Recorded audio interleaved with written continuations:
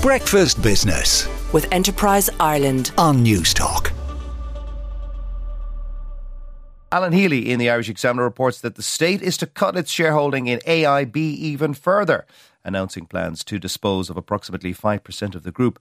The Minister for Finance, Michael McGrath, said the disposal of the shares would be by way of placing with institutional investors. The placing is expected to comprise approximately 131 million of the company's ordinary shares.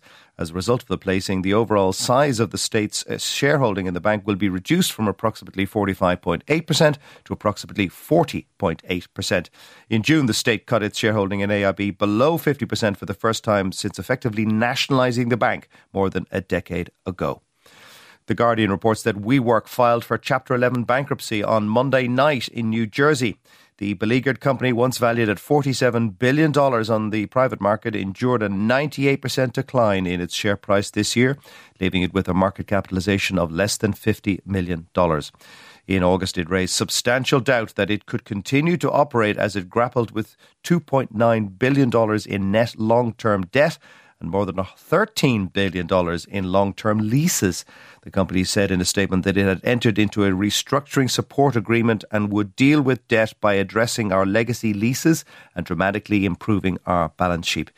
The company leadership asserted that most WeWorks would remain open for the foreseeable future. And we'll have more on this in the markets a bit later.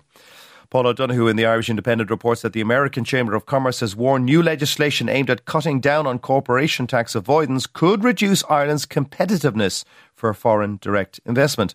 A host of accountancy firms, including the likes of Deloitte and EY, have also warned about potential problems caused by the proposed changes to outbound payments. The new rules are aimed at eliminating situations of so-called double non-taxation, where money is moved between two different jurisdictions but taxed in neither.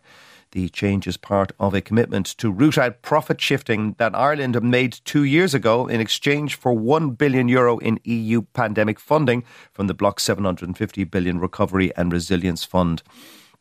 When the legislation is currently being finalised, it is expected to apply a tax to dividends or interest and royalty income that is transferred from a firm in Ireland to companies that are located in one of the countries on the EU's tax haven blacklist, including Belize, Bahamas or Russia.